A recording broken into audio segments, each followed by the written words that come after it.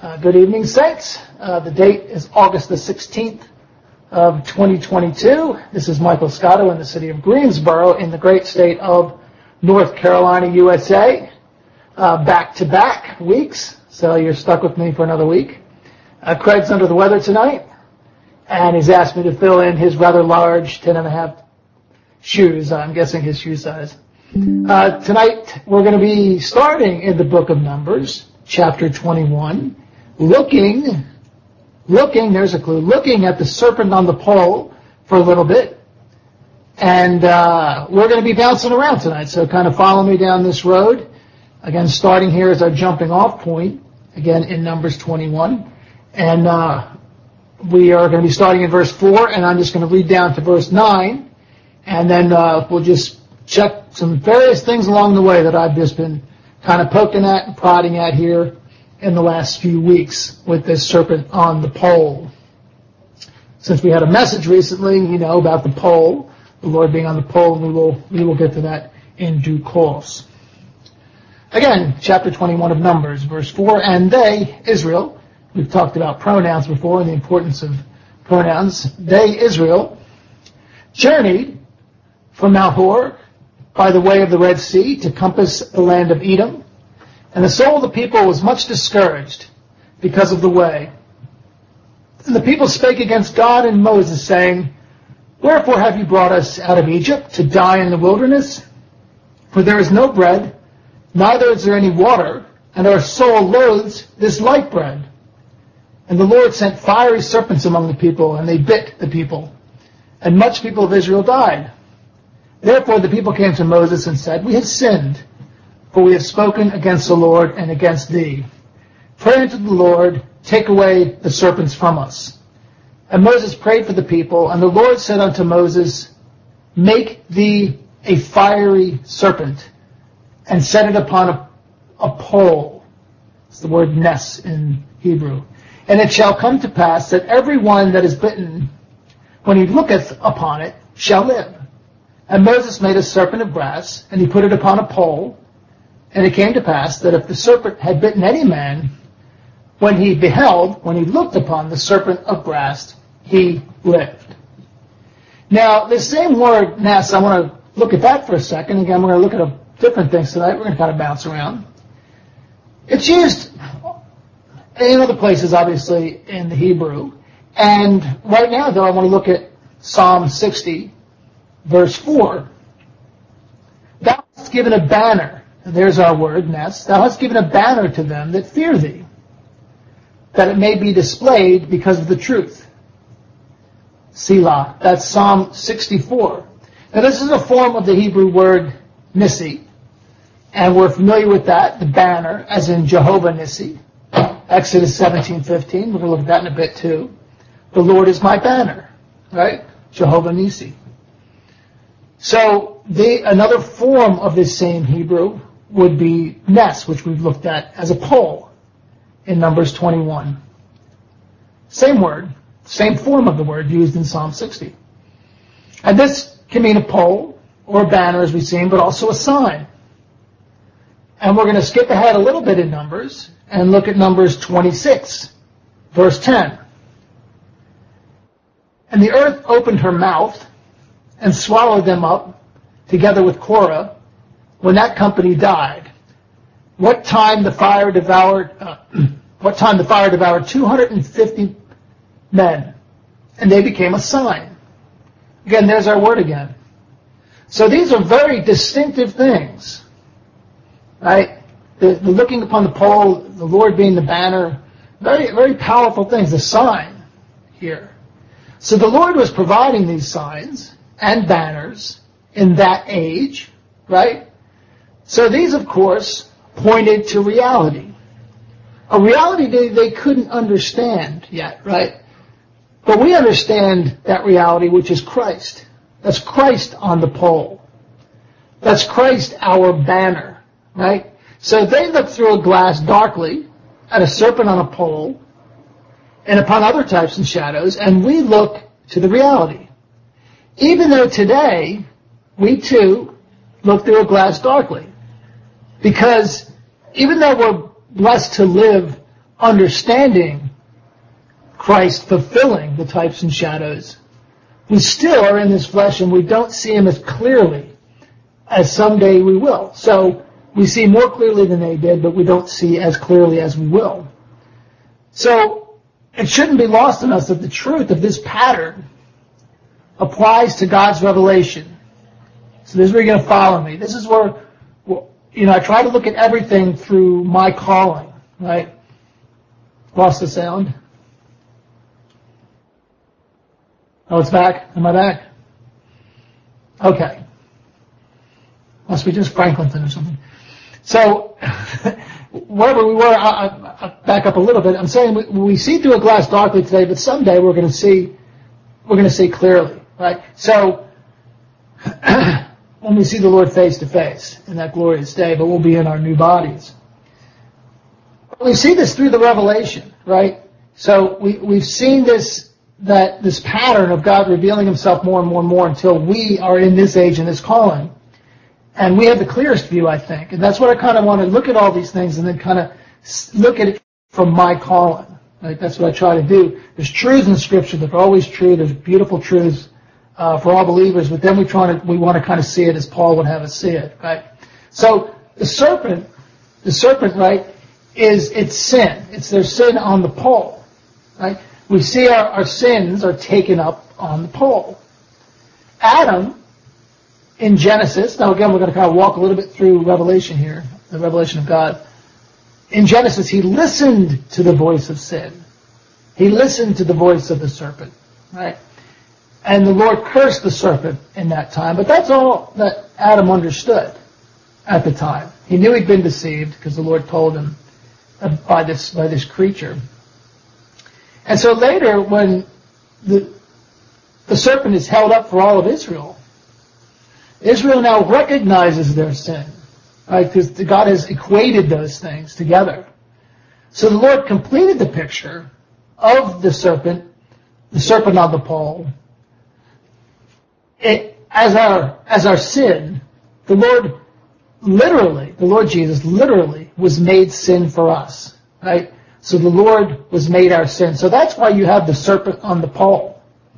Right? And this is a distinction some people struggle with. But we have to understand that the serpent is our sin. So when we look at the Lord on the cross, he has no sin, right? So the Lord wasn't made some nebulous generic sin. This is what we have to remember when we think about the Lord on the pole. He wasn't made generic sin.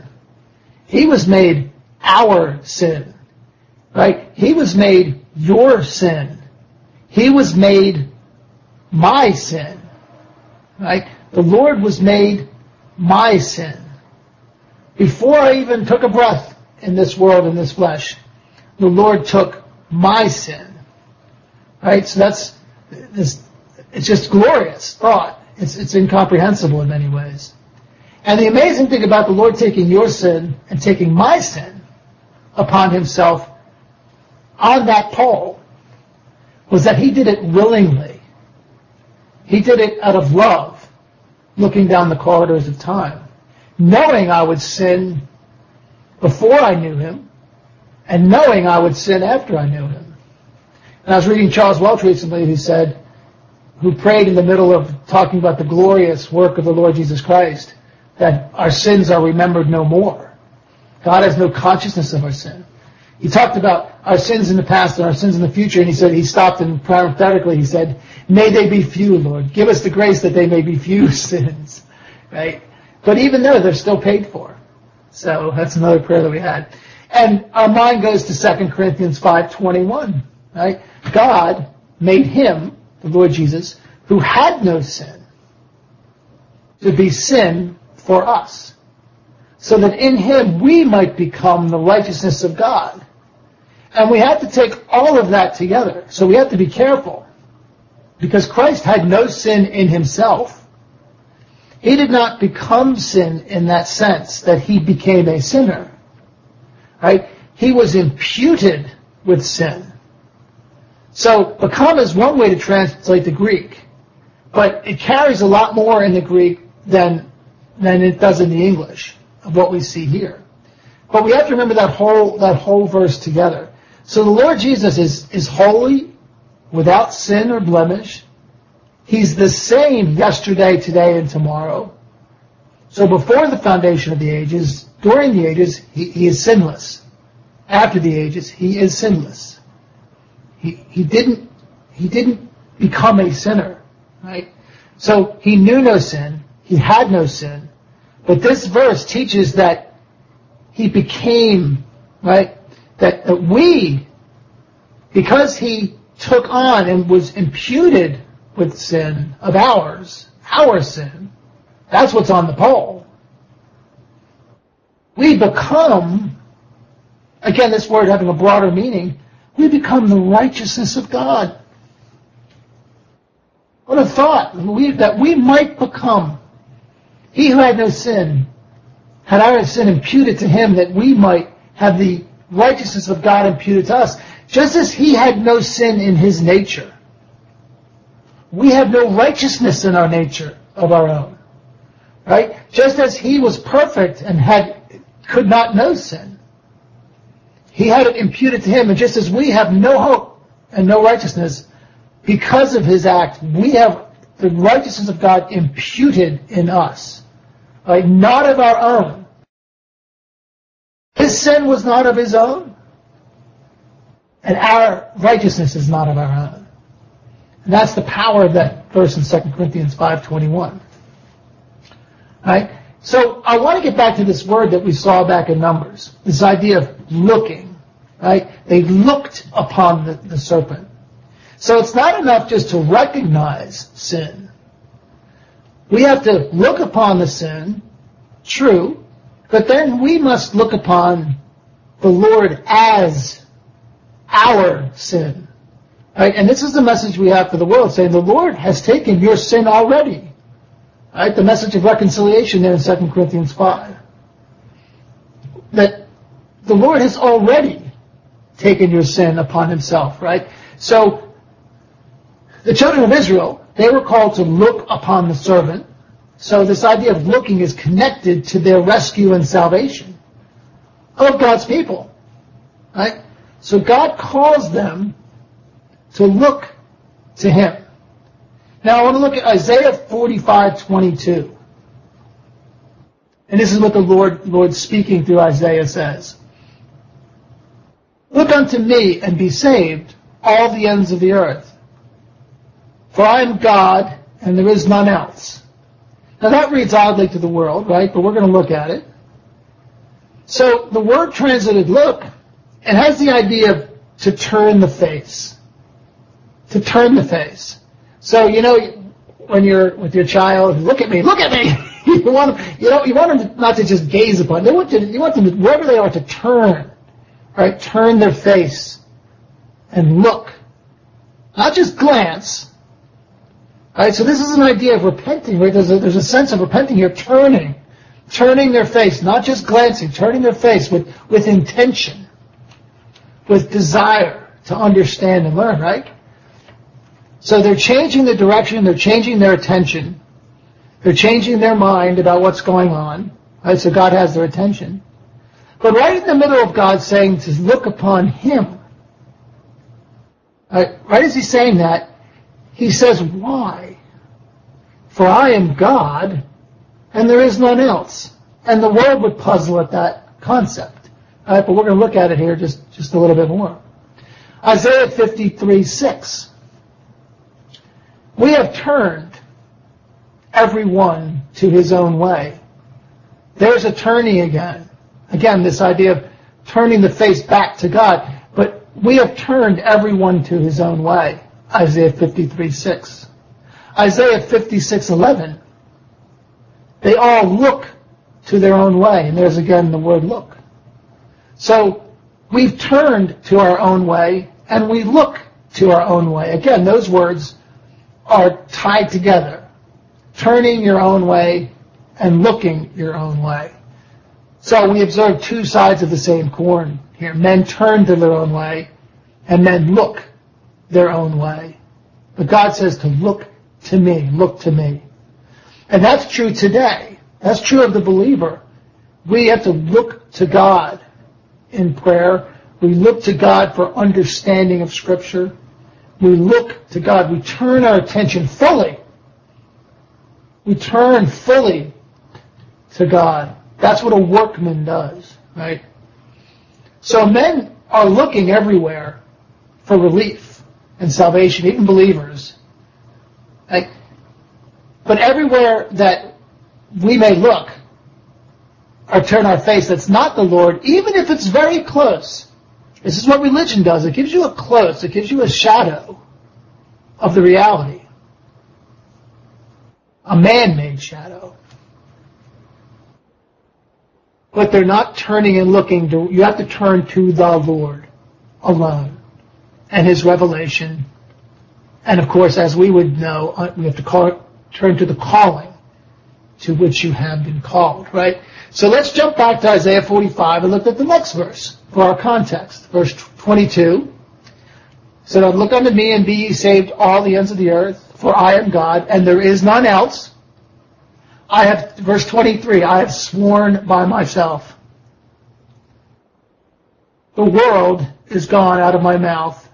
The word is gone out of my mouth in righteousness and shall not return.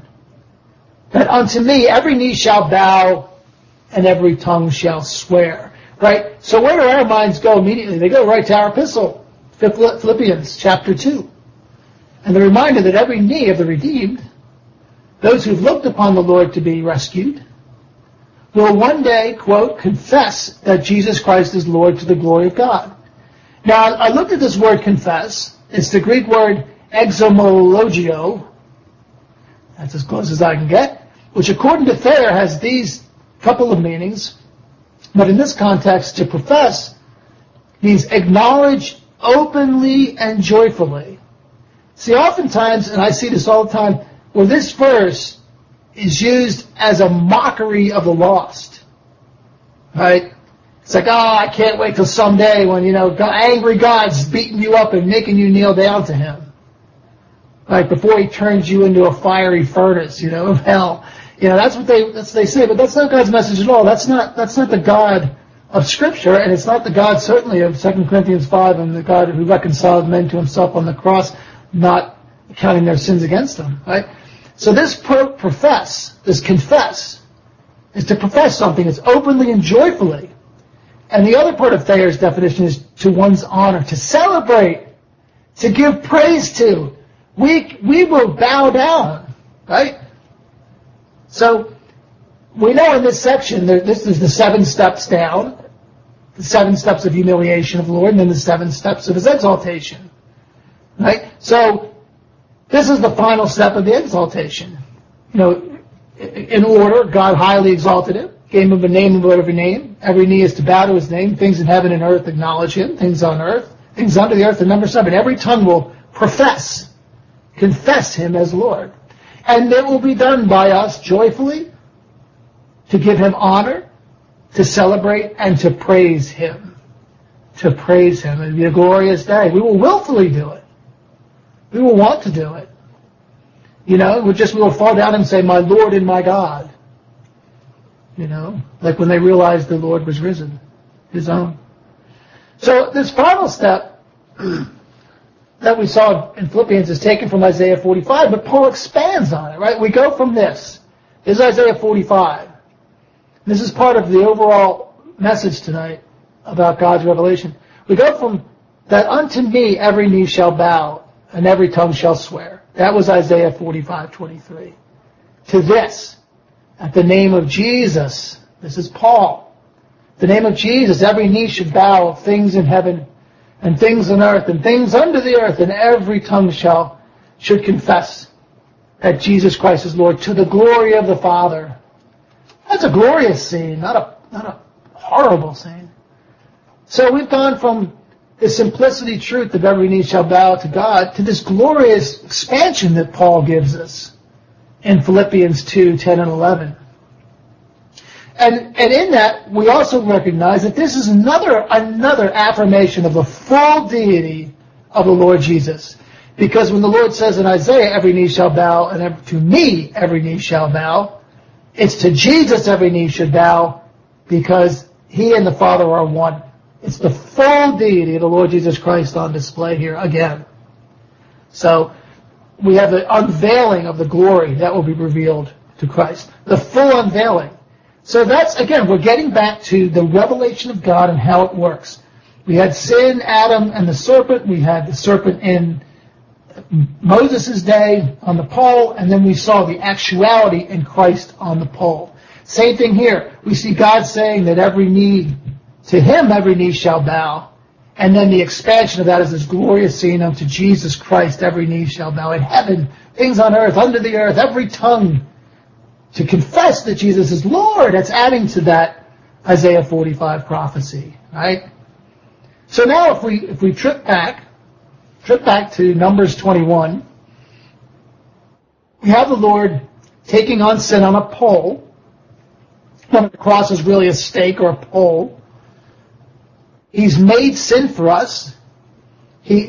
Our sin is placed upon him, for he has no sin. He is our substitute. He is our banner upon whom our sin is projected. Right? So that's that picture there. So let's turn back even further to Exodus 17 and see the Lord there as the banner for his people. Starting in verse 14, and the Lord said unto Moses, write this for a memorial in a book, and rehearse it in the ears of Joshua. For I will utterly put out the remembrance of Amalek from under heaven. And Moses built an altar and called the name of it Jehovah Nisi, Yahweh Nisi. There's our word Nisi, the form of it, a banner. For he said, because the Lord has sworn, the Lord will have war with Amalek from generation to generation. And we know Amalek represents the flesh. Right? So even in the midst of this, where the Lord is our banner, there's a recognition that in the flesh there's constant war. But isn't this wonderful? The Lord will have war with Amalek. Right? The Lord wants us to overcome the flesh. The Lord is on our side. He is the banner we take into battle. Again, we claim nothing of ourselves. We have no strength. We do not trust in our flesh at all.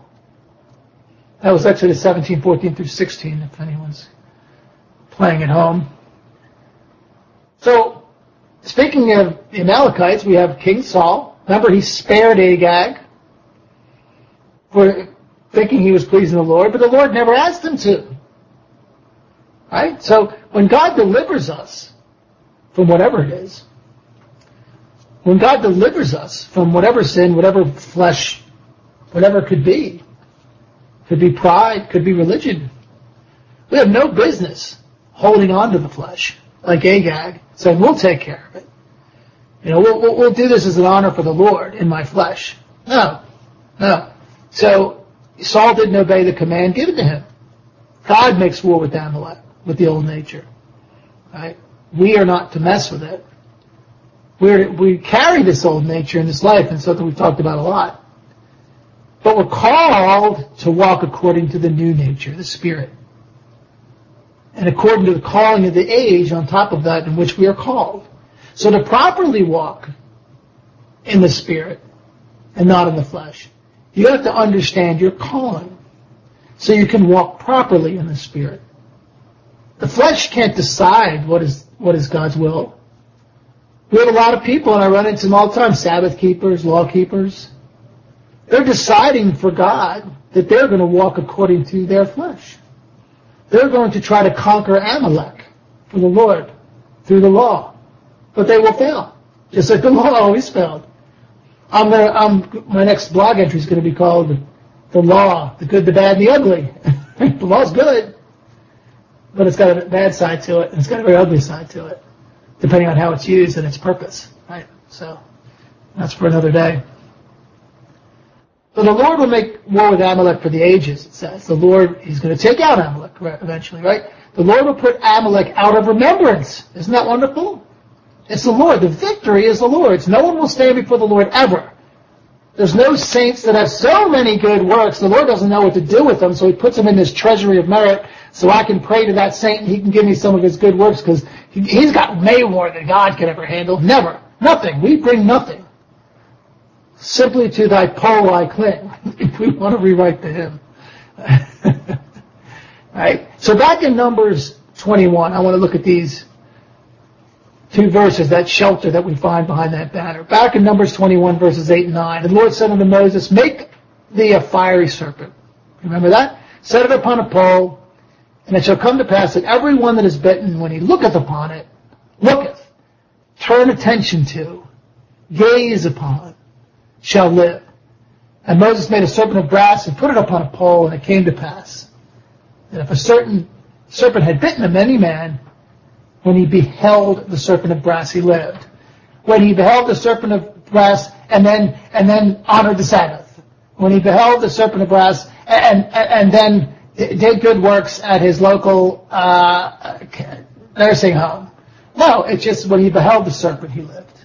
Right? God made no distinction. They looked upon him, and as it's also in Scripture, God calls us to look upon him, for he is God and there is no other. Right? So when the true serpent bites, that's sin, all one needs to do is believe the Lord and look to the brass serpent. Now the brass serpent was a substitute there. It was a picture, just like our Lord Jesus was a substitute. Completely separate from sin. No sin of his own. But he was a substitute. Right? So for that particular reward of rescue, there is no other requirement. Right through his name, as we know from John, the free gift of resurrection life is to believe on the Lord Jesus Christ. Right? To believe on the Son. Now again, there's judgment of works and service, etc. And we know all those things, and we're not talking about that at the moment. We're talking about being healed from our sin. And that's sin today, as we walk through the world and we pick up dirt on our feet, right? And we have to go to the Lord and ask for cleansing and to cleanse us with hyssop, another picture of the blood that protects us, right? That we should be clean in this walk. We are clean before him. It's just our daily walk, you know that. So again, we've been talking a lot about types and shadows, and this is where I want to change directions a tiny bit, staying with all these topics, and talk about types and shadows and this age that we live in, right? So we don't have serpents on poles today, right? And even if we did, they'd be useless. There's another example of just because it's in the Bible doesn't mean it's for you, right? I mean, you tell people who say, you throw out the Bible, you only have 7 books, you throw out most of your Bible. You know, no we don't. No we don't. We've been talking about Numbers here in Exodus and learning all about the lovely Lord Jesus from these pictures. We've been in Isaiah, right? We cherish these things. They reveal the Lord to us in so many ways. But we know that not everything is for us, and one of those things is that serpent on the pole. You can have all the serpents on all the poles you want. It's not going to do you any good. Right? Because we're in the reality now. So we don't look to these types and shadows. So everything from the high priest, the lamb, the Passover, all these things, they all pointed to Christ.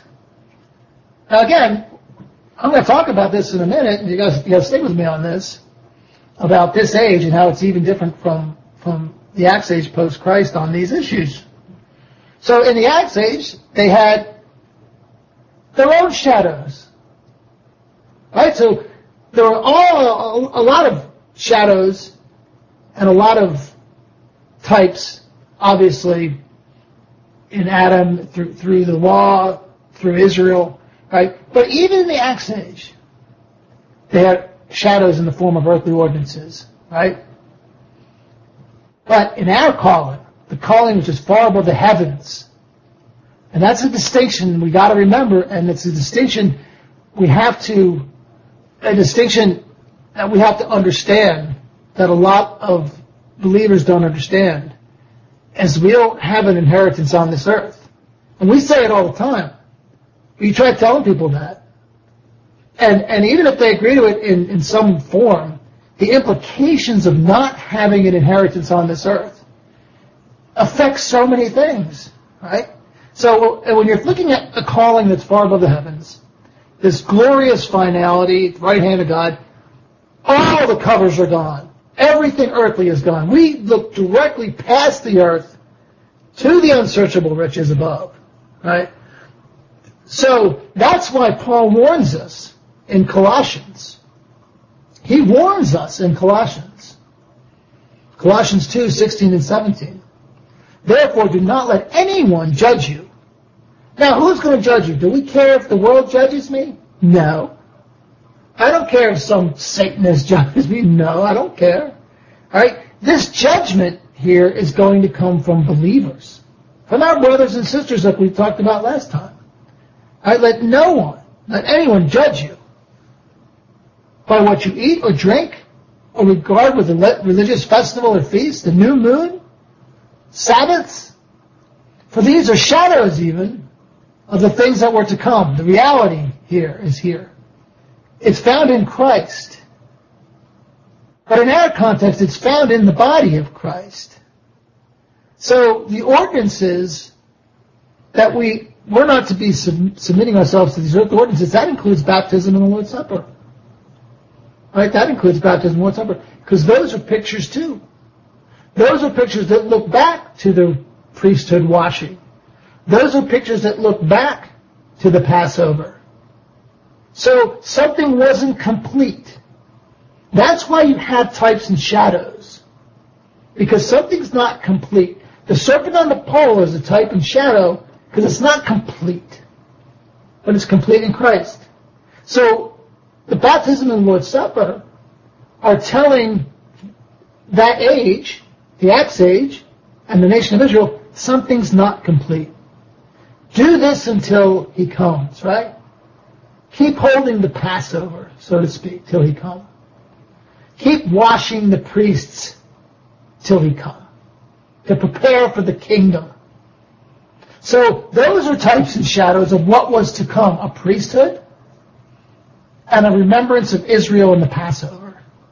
That's what baptism and the Lord's Supper are. So even for us, we are careful with types and shadows.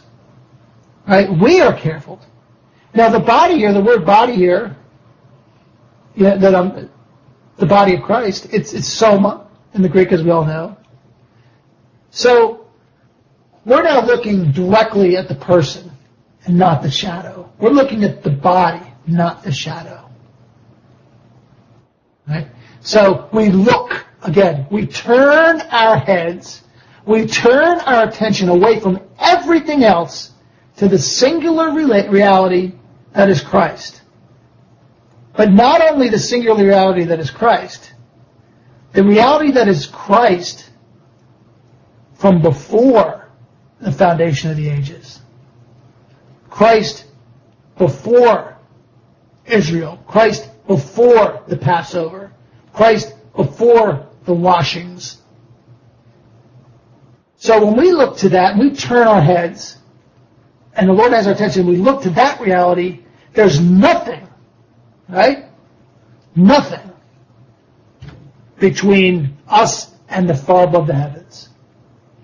No ordinances, no priesthood, a body whose head is Christ, cannot function apart from him, there's no local, it's all one, right?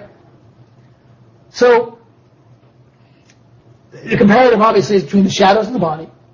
And then we have the word however or but. Right? This is a clear marker. Everything is good, but the latter is superior, right? All these things are good, like the law is good, but there's something superior. And that's what Scripture says, what Revelation is. Looking upon the serpent is good, looking upon Christ is superior, right?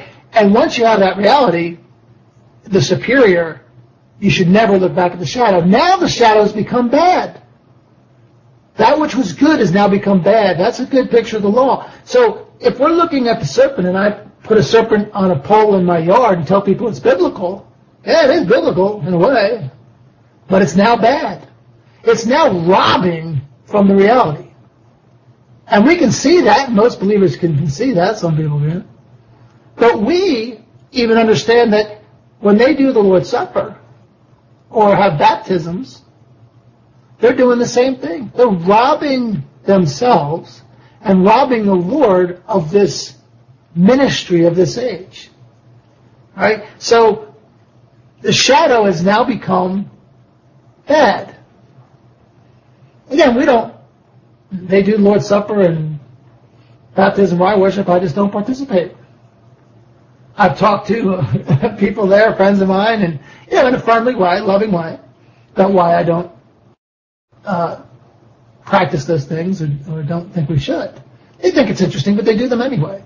But it's not for me to judge them. That's for the Lord. But I'm saying once we understand that, we no longer, once we turn our faces to look, right, to that which is better, right? Let's go and go back to the last dispensation and what Paul goes through the betters in Hebrews. And he's very adamant with them. So if Paul's adamant with the Hebrews in that age, we can still be adamant today in a loving way. Paul loved them, poured his heart out for them. But these are the things, the 12 things, which is very significant to Israel in Hebrews, that are better. Better hope, better promises, a better country, better things that accompany salvation, better sacrifice, a better covenant, a better testament, a better resurrection, and better things than that of Abel. Those are the betters that he's talking to the Hebrews about. So, these things are better because of Christ alone, and others are better result of a life of faith in the sacrifice of Christ alone. But just as Paul laid out the glorious truths to Hebrews of those better things, we have better things than baptisms and earthly ordinances. So again, it's taking that additional step away from the shadows. So the serpent on the pole was good. The Passover was good. The law was good. The Lord's Supper was good. But just as one who had to look to the Lord Jesus to get a clearer view of God's revelation than the one who looked upon the serpent, even though they both were good, and they both were obedient to the calling of their age. We don't question any of them. We are blessed to have a clearer view of all of Scripture. Remember, that guy back in Numbers, he didn't have all of Scripture. Remember, that person in the previous age didn't have Paul's revelation in Ephesians, right? So we are blessed with a clearer vision of all of Scripture. So we can rightly divide it because of the revelation of Paul in our epistles. We can now rightly divide the serpent, the cross, the Lord's Supper, the body, the charismatic gifts in one age, the blessings in the heavenlies in the next. So we have this responsibility upon us.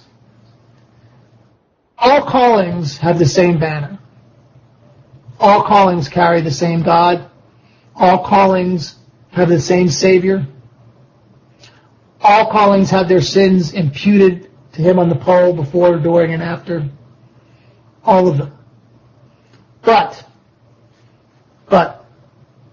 the blessings of each age is different. So we praise God because everything is because of Christ. Nothing is because of us. And even when Paul prayed for the revelation that people would have enlightenment, we thank God for the enlightenment we have. And we look down upon no one and we judge no one. But we thank Him. And we are careful not to walk in the shadows in this age. As beautiful as those pictures were,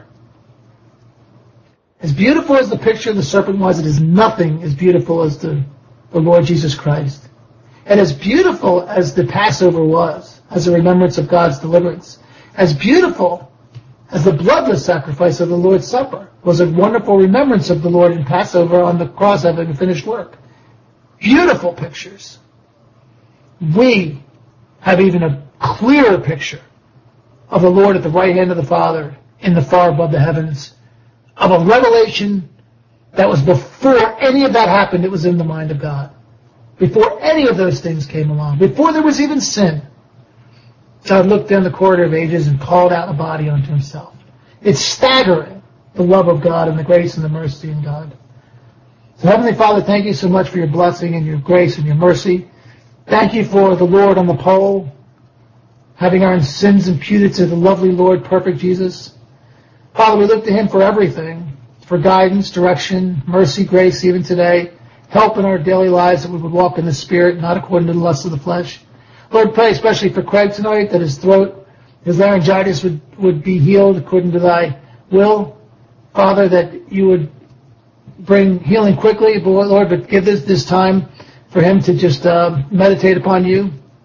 We look forward to his teaching, that you're setting him aside, Father, in a couple of weeks that he'll bring something wonderful for us. And all the teachers here and everyone here, thank you, Lord. Thank you, Lord. We love you. And we ask that you bless each one here in the name of our lovely Lord and Savior, the Lord Jesus Christ. Amen.